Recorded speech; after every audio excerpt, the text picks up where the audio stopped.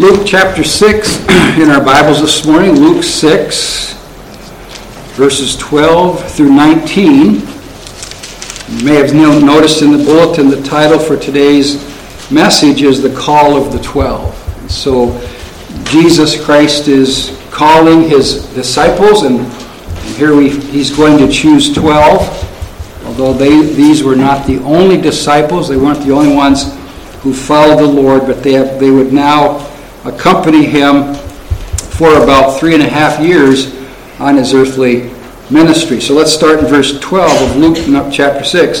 And it came to pass in those days that he went out into a mountain to pray and continued all night in prayer to God. And when it was day, he called unto him his disciples, and of them he chose 12, whom also he named apostles.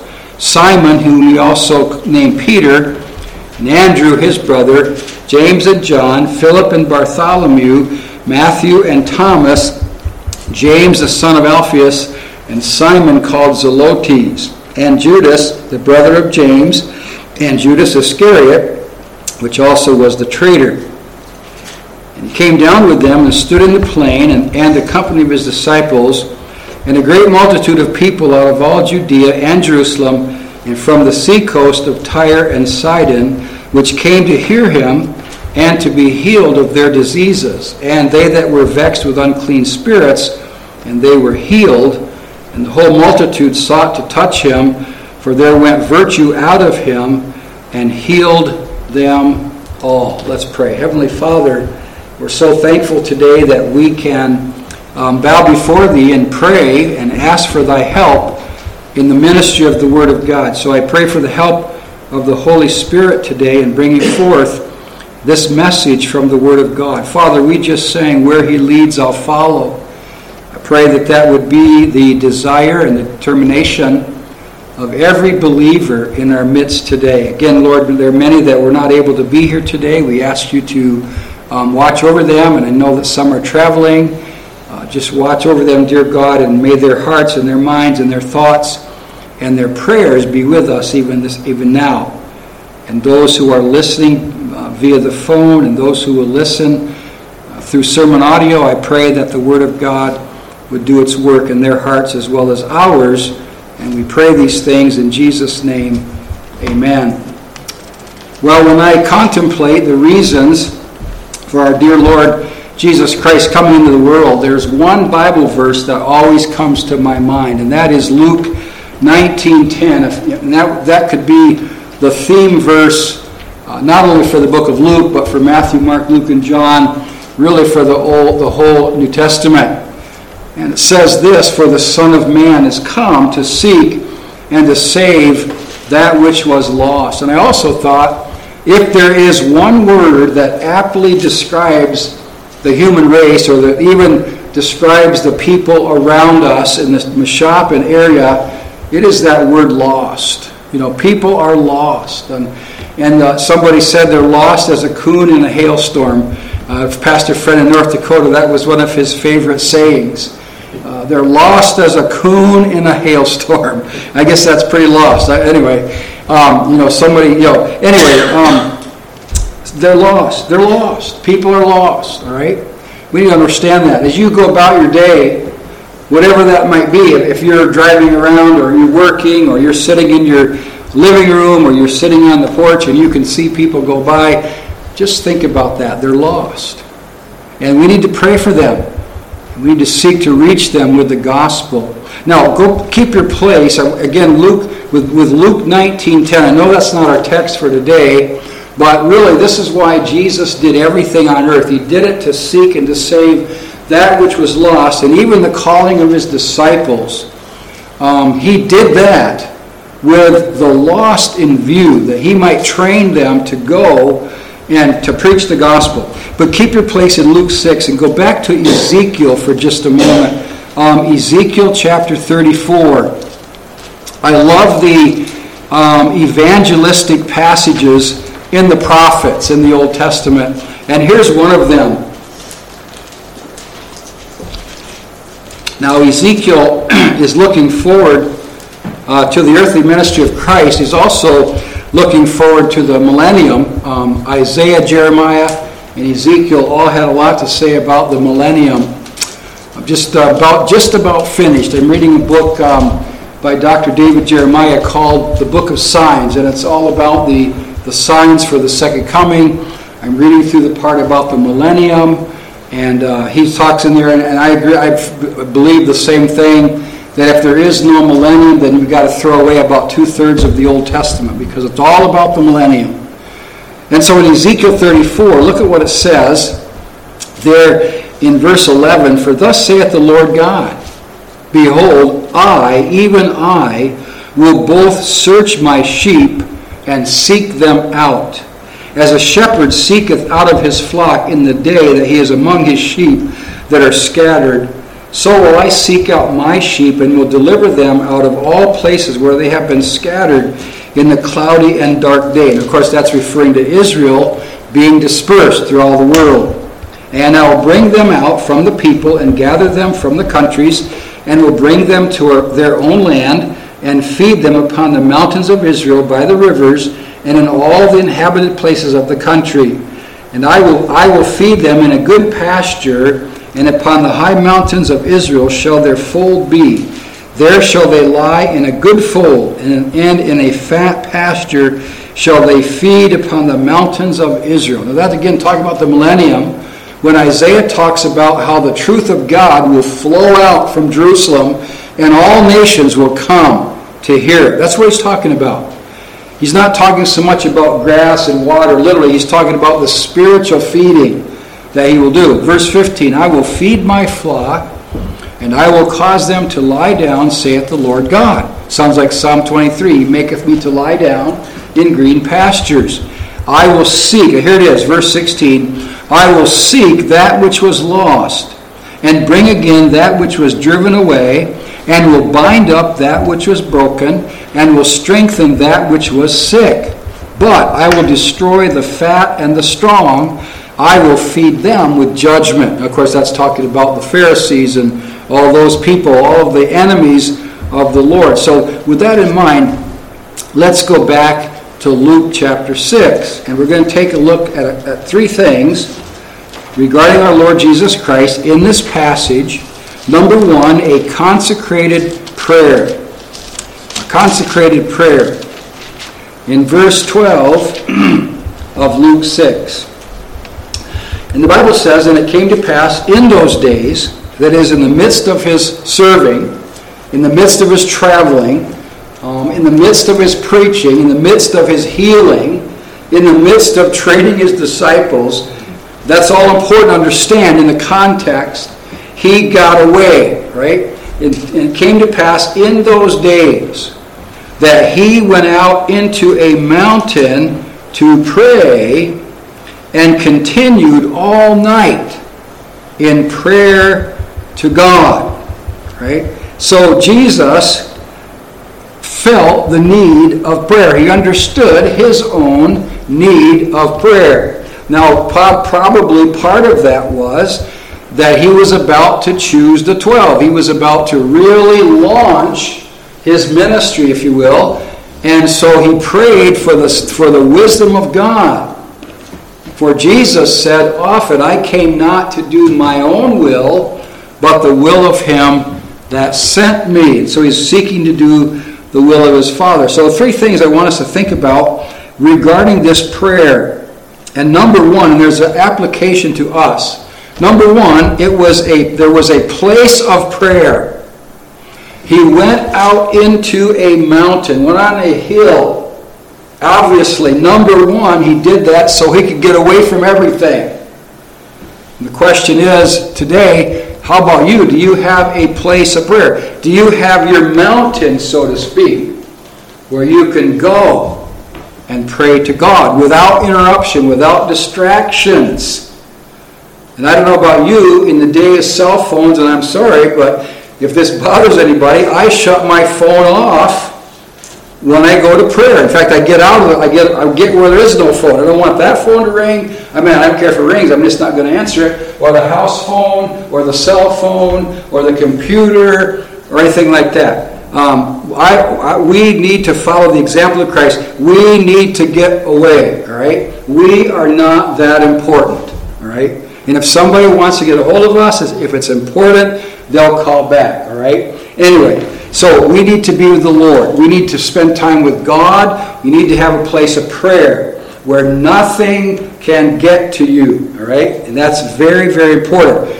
The preachers used to preach about having a family altar where you would go and set aside that place and that time for prayer. Jesus did that, all right? In Mark, it talks about him getting up early before the dawn to go out to pray. Here he prays all night to God, right? And I just think that with all the things that we have to complain about and all the things that we're distressed about, I really don't see too many people spending more time in prayer. And that's probably the reason that things are not getting any better. Now, I know people pray, and I'm sure that there were millions of Christians praying for the overturn of that abortion decision. But you know what? Yes, we should pray for things like that. We also ought to pray for our unsafe family members. And we also ought to pray for the community here and the people that are lost. All right? And really pray for things that really, really matter. So he went out there.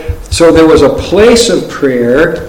But then secondly, there was a pursuit of God. Notice he continued all night in prayer to God, his Father. And we could say a lot about that. But let's remember that above everything else, prayer is communing with our God. And so he did that. Now keep your place once again in Luke 6, and go to Acts 6. A purposeful prayer. I wanted to add that. A purposeful prayer. I get things in the mail all the time. Not as many as I used to because I don't respond to them.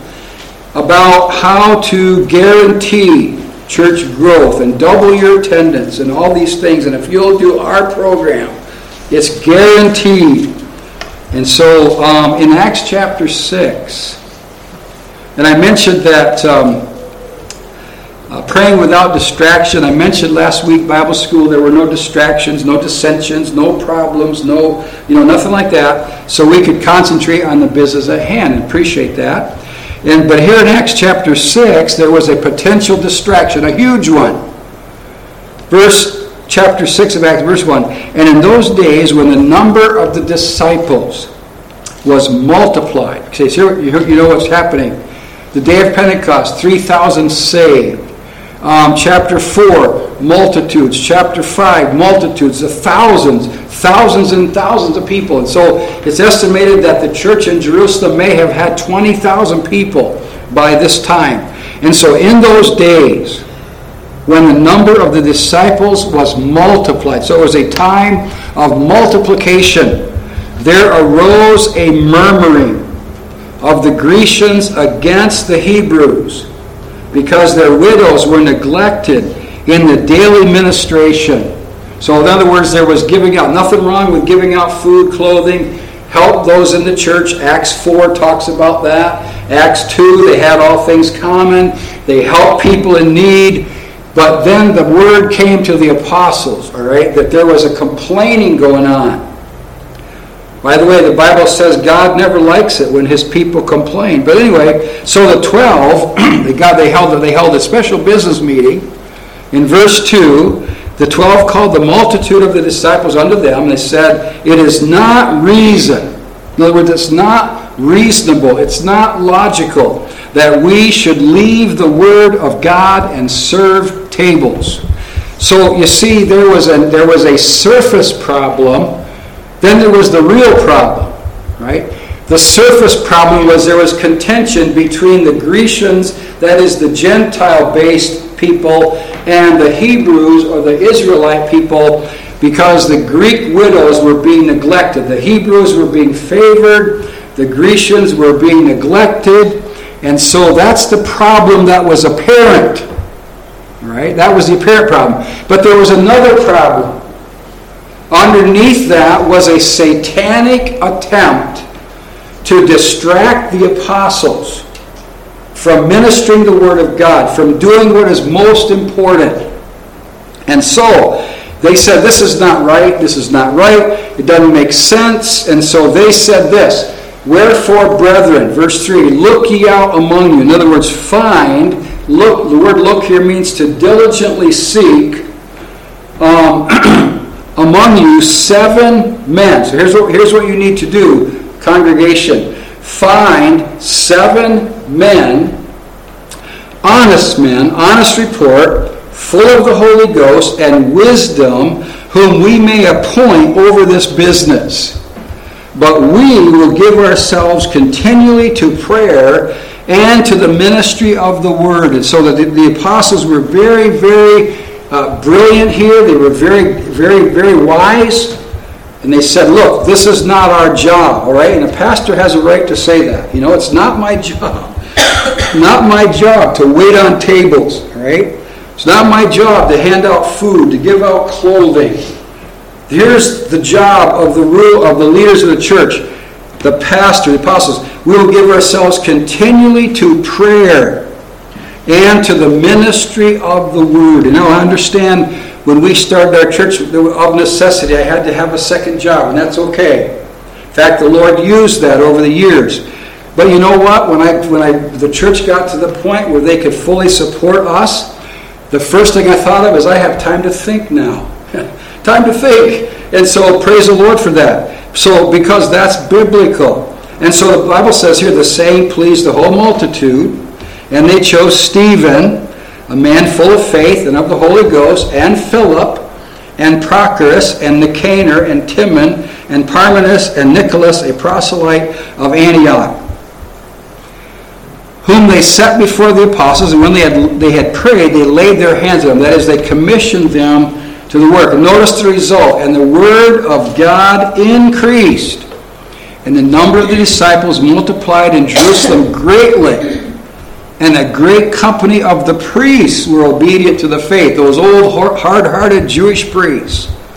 But notice they solved the problem. They dealt with the real issue. And the devil is so subtle. He will do everything he can to undermine the ministry of the Word of God. And I really think in our society today, the devil has gotten people so caught up in this taking care of the poor, right? And there's so many programs. And we had a call this week. They wanted me to go take care of somebody. And my wife said to me, what should I say? I said, well, let them know. First of all, they went to another church, and she said to this lady, did you call your own pastor? Well, no. Well, why not? Why'd you call us? Call them. If that's your church, talk to your people, all right? And then she said there's a lot of agencies. What they were looking for was somebody to provide everything free for this individual, okay? That's not our job, all right? That's not the job of the church. That's not the job of the pastor to provide free stuff, all right? I could write a book on all the calls that we've gotten over the years. The church is not a welfare association. We're not a welfare society, okay? Now, the Bible says that we do have a responsibility to one another. See, our responsibility is not to feed and clothe the world. Our responsibility is to pray for them and take them the Word of God. Then if they get saved and become part of the fold, if they need help. See, the Bible says we're to help particularly, especially, those who are of the household of faith. Right? And so these 7 men, which really was the forerunner to deacons, who are to be the responsible over the physical aspect of the church, that were these 7 men. Of course, Stephen, you remember him, he ended up being martyred, put stoned to death for preaching the gospel. And this Philip is the one who became known as Philip the Evangelist.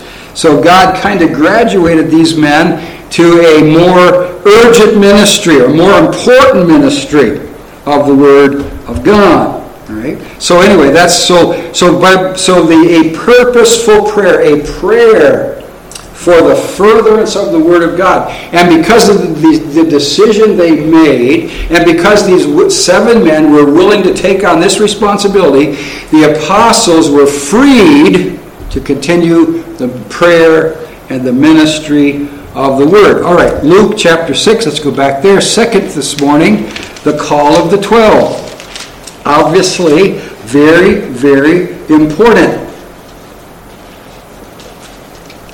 Very important. Luke 6.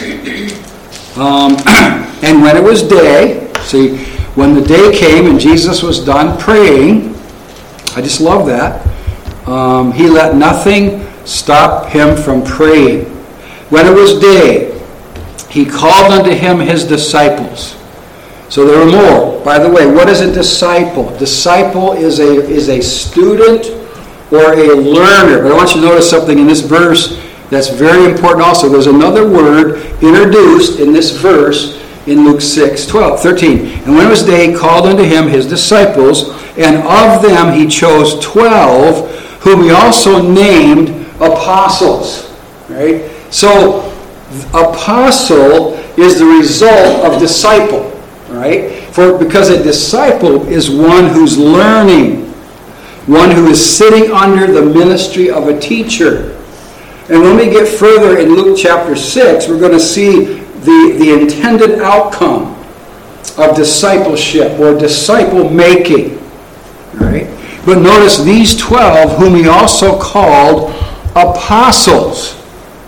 Now the word apostle means one sent. So Jesus already named these 12 apostles, and they understood. We read a couple weeks ago about him calling Levi or Matthew, follow me.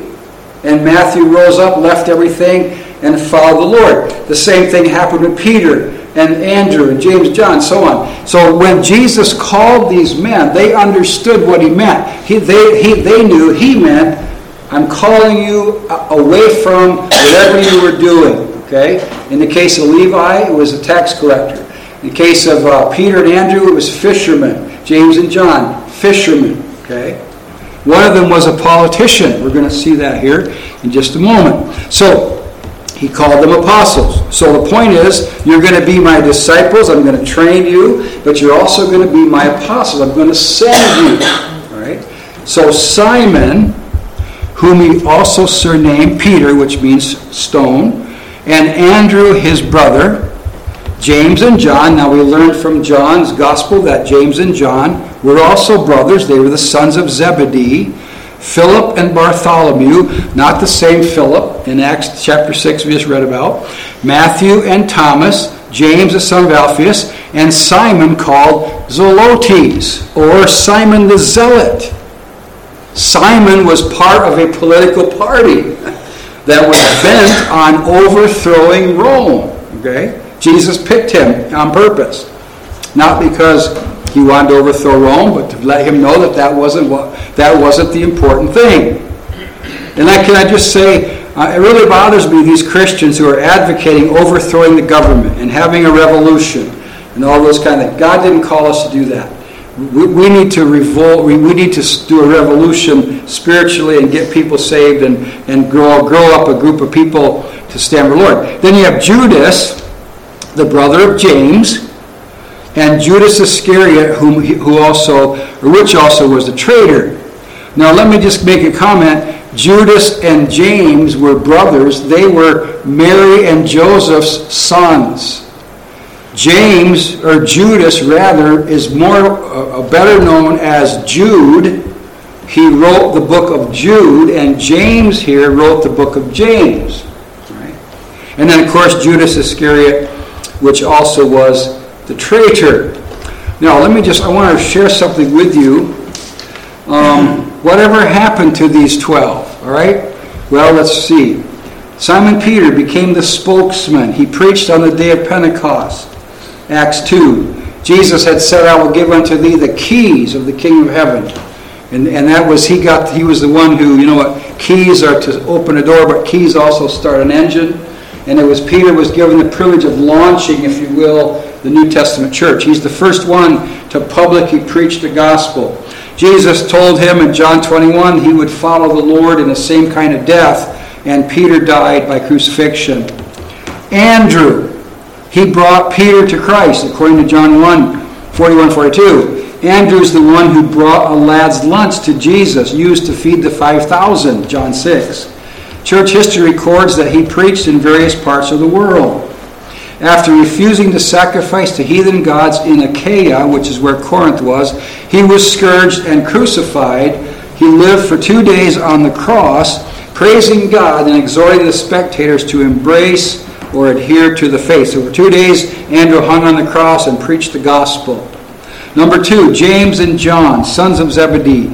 James was the first one to suffer martyrdom, according to Acts 12.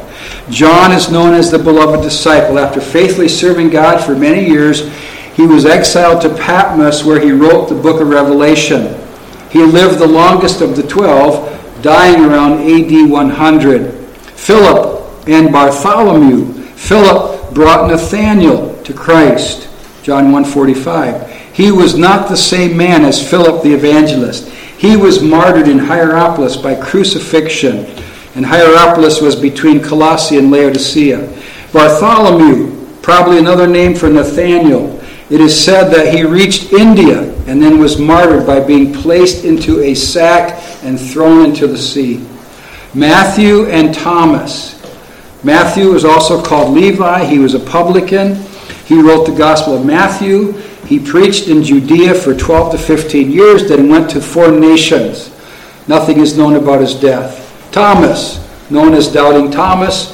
Didymus means twin. He later did missionary work in India and was martyred when he returned to his home in Israel, believed to have been killed by a lance. James and Simon. James, known as James the Less because of his lack of height. He served the Lord, then was martyred in Jerusalem by stoning. Simon, called Zelotes, to distinguish him from Simon Peter. Before Jesus called him to be a disciple, he was a zealot, part of a radical political party which advocated the overthrow of Rome by violence. Not much is known about his life and ministry. Judas, also known as Lebbaeus, whose surname was Thaddeus, brother of James, ministered in Egypt, where he was martyred by being dragged through the streets and buried in Egypt. Judas Iscariot. Iscariot means from Kerioth, his home village.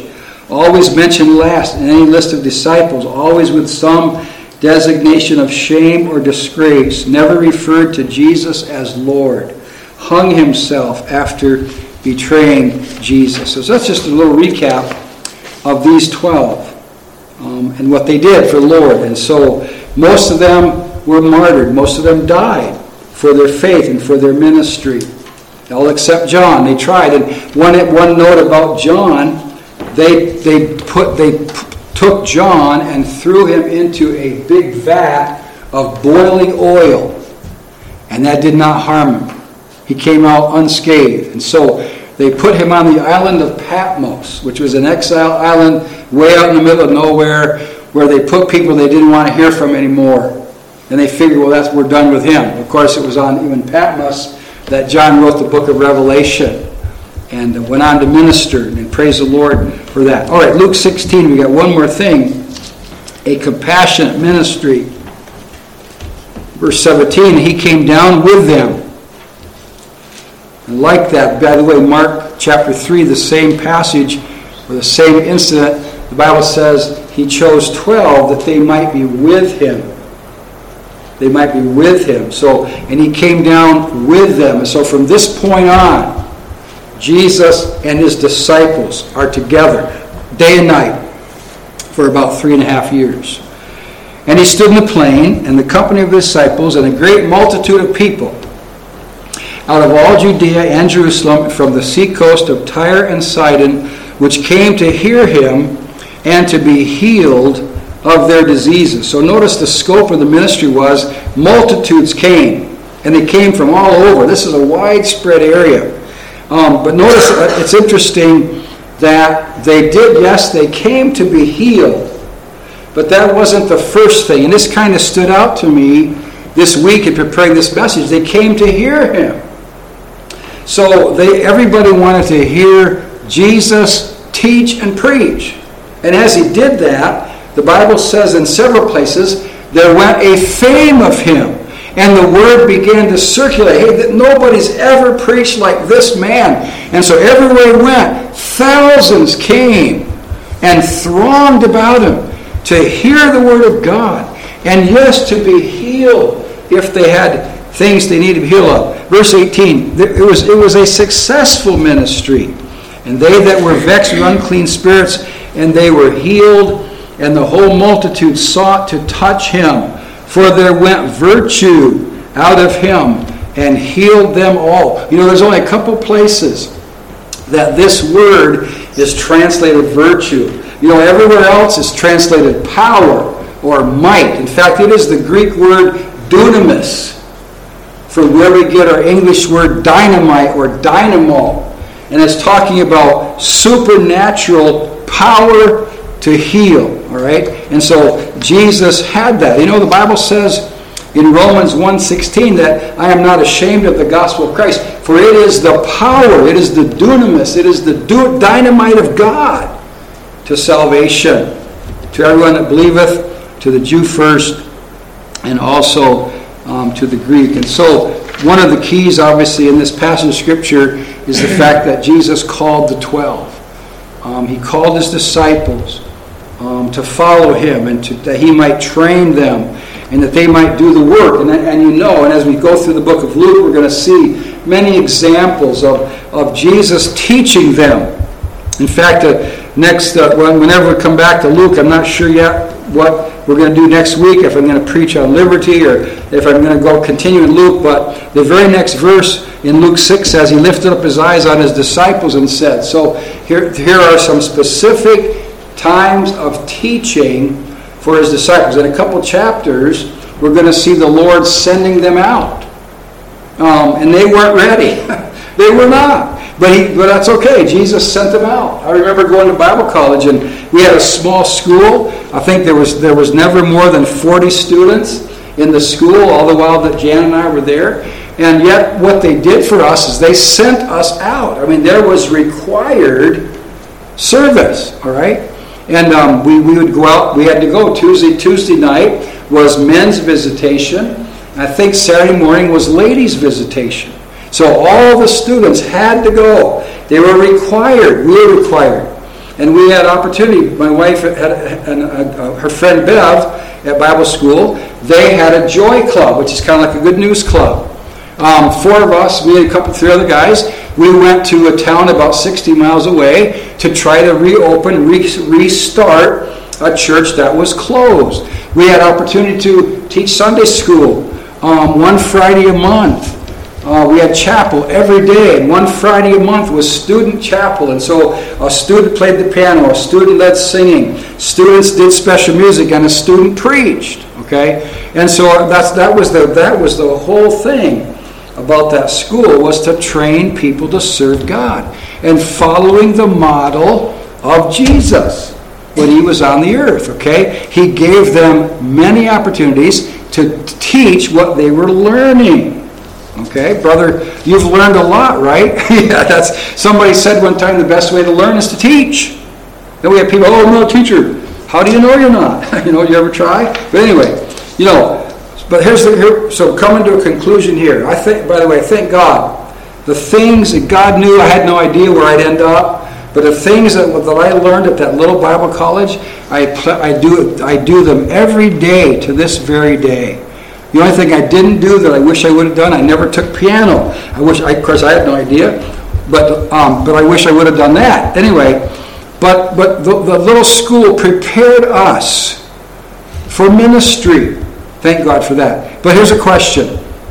Are you a disciple of Jesus Christ? That's kind of a trick question. Because, again, I've heard this silly debate, and it is silly. It's ridiculous.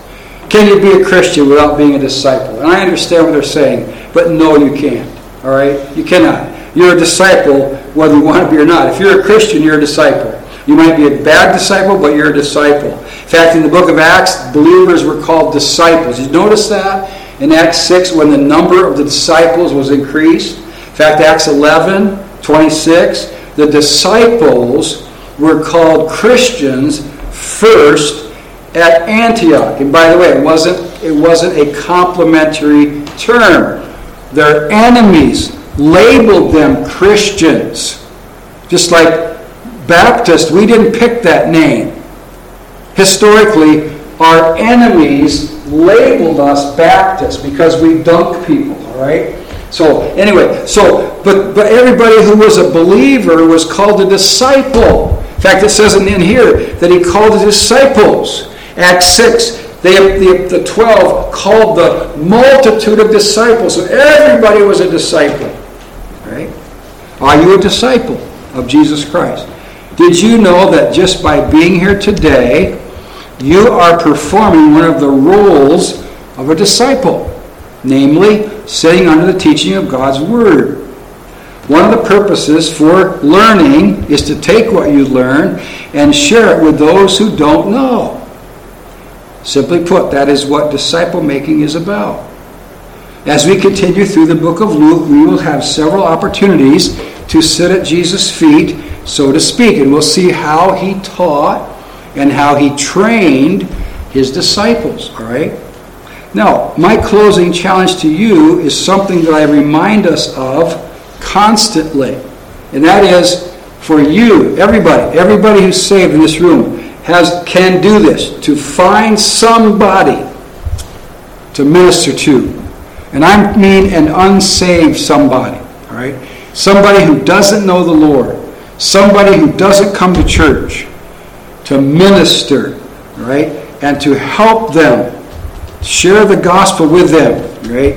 And I pray for everybody here and others as well, every day that the Lord will just motivate you to do that, to start doing something for the Lord. Reach out to somebody. We got all kinds of ways. There's letters and there's phone and there's email, there's internet, there's texting. There's all kinds of ways, Facebook, all kinds of ways to reach out. And so we need to do that. And I need to keep doing that. We all need to do that. And so may the Lord help us. May the Lord give us some disciples that really take seriously the privilege of reaching out for the Lord. Let's pray. Father in heaven, thank you for this time we can have in the Word of God. And Lord, you could have chosen any number of ways to get the Word out. I know for a fact that there are myriads of angels who would love to take the Word of God, and sometimes they do. But Lord, you have chosen us, as feeble as we are. Help us, Lord, to be strong in the Lord, the power of his might. Help us to be witnesses. Help us to be ambassadors. Help us to be good disciples, Lord. Send us. Lord, help us to reach somebody. It might be a coworker, it might be a relative, it might be a neighbor.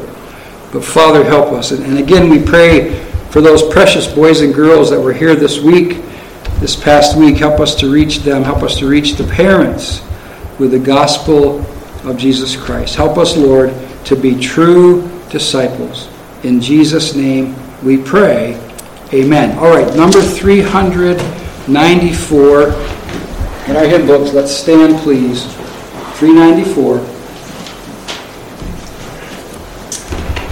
It really is in the area, and we're going to emphasize just one thing today. The challenge of seeking somebody. Jesus said, and we read that verse, or I mentioned that verse where Jesus said, the Son of Man has come to seek and to save that which is lost. He's not here to do that anymore in body. We're here. And Jesus said to his disciples, you're the salt of the earth, you're the light of the world. And so I'm challenging you today. Our hymn is, I surrender all. Or how many would surrender and say, the pastor's been challenging us for years, and I haven't done anything about it. But I want to, starting today. All right? So if that's you, then I praise the Lord for it. Make that commitment to the Lord. Let's sing the first and the fourth stanzas. I surrender all. Somebody said long ago, if I don't surrender all, I'm not surrendered at all. All right? Just think about that. All to Jesus I surrender, all to him I freely give. I will ever love and trust him, in his presence daily live. I surrender all. I surrender all to thee.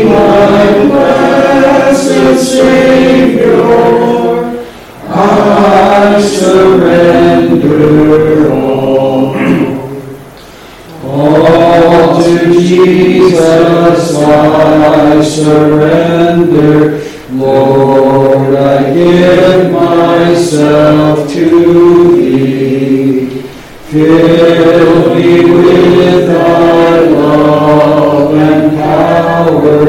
Let Thy blessings fall on me. I surrender all. I surrender all to Thee, my blessed Savior. I surrender all. Amen. Let's pray. Father in heaven, we understand from the Word of God that one of the things that Thou art seeking from us is surrender. And You would use us, O Lord. The Bible talks about vessels unto honor and vessels unto dishonor. Help us, O God, to long in our hearts to be a vessel unto honor, to be used of Thee.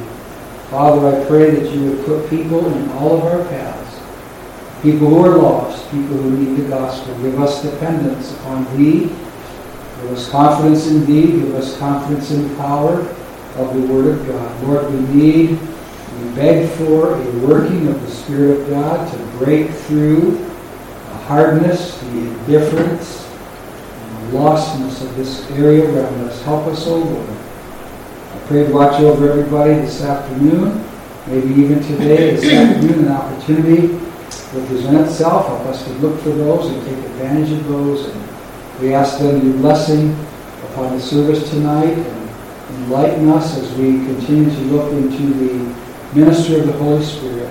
And we pray for His leading and His empowering. We pray that all would be done for the glory of God and the magnification of Jesus Christ. We pray these things in His precious name. Amen.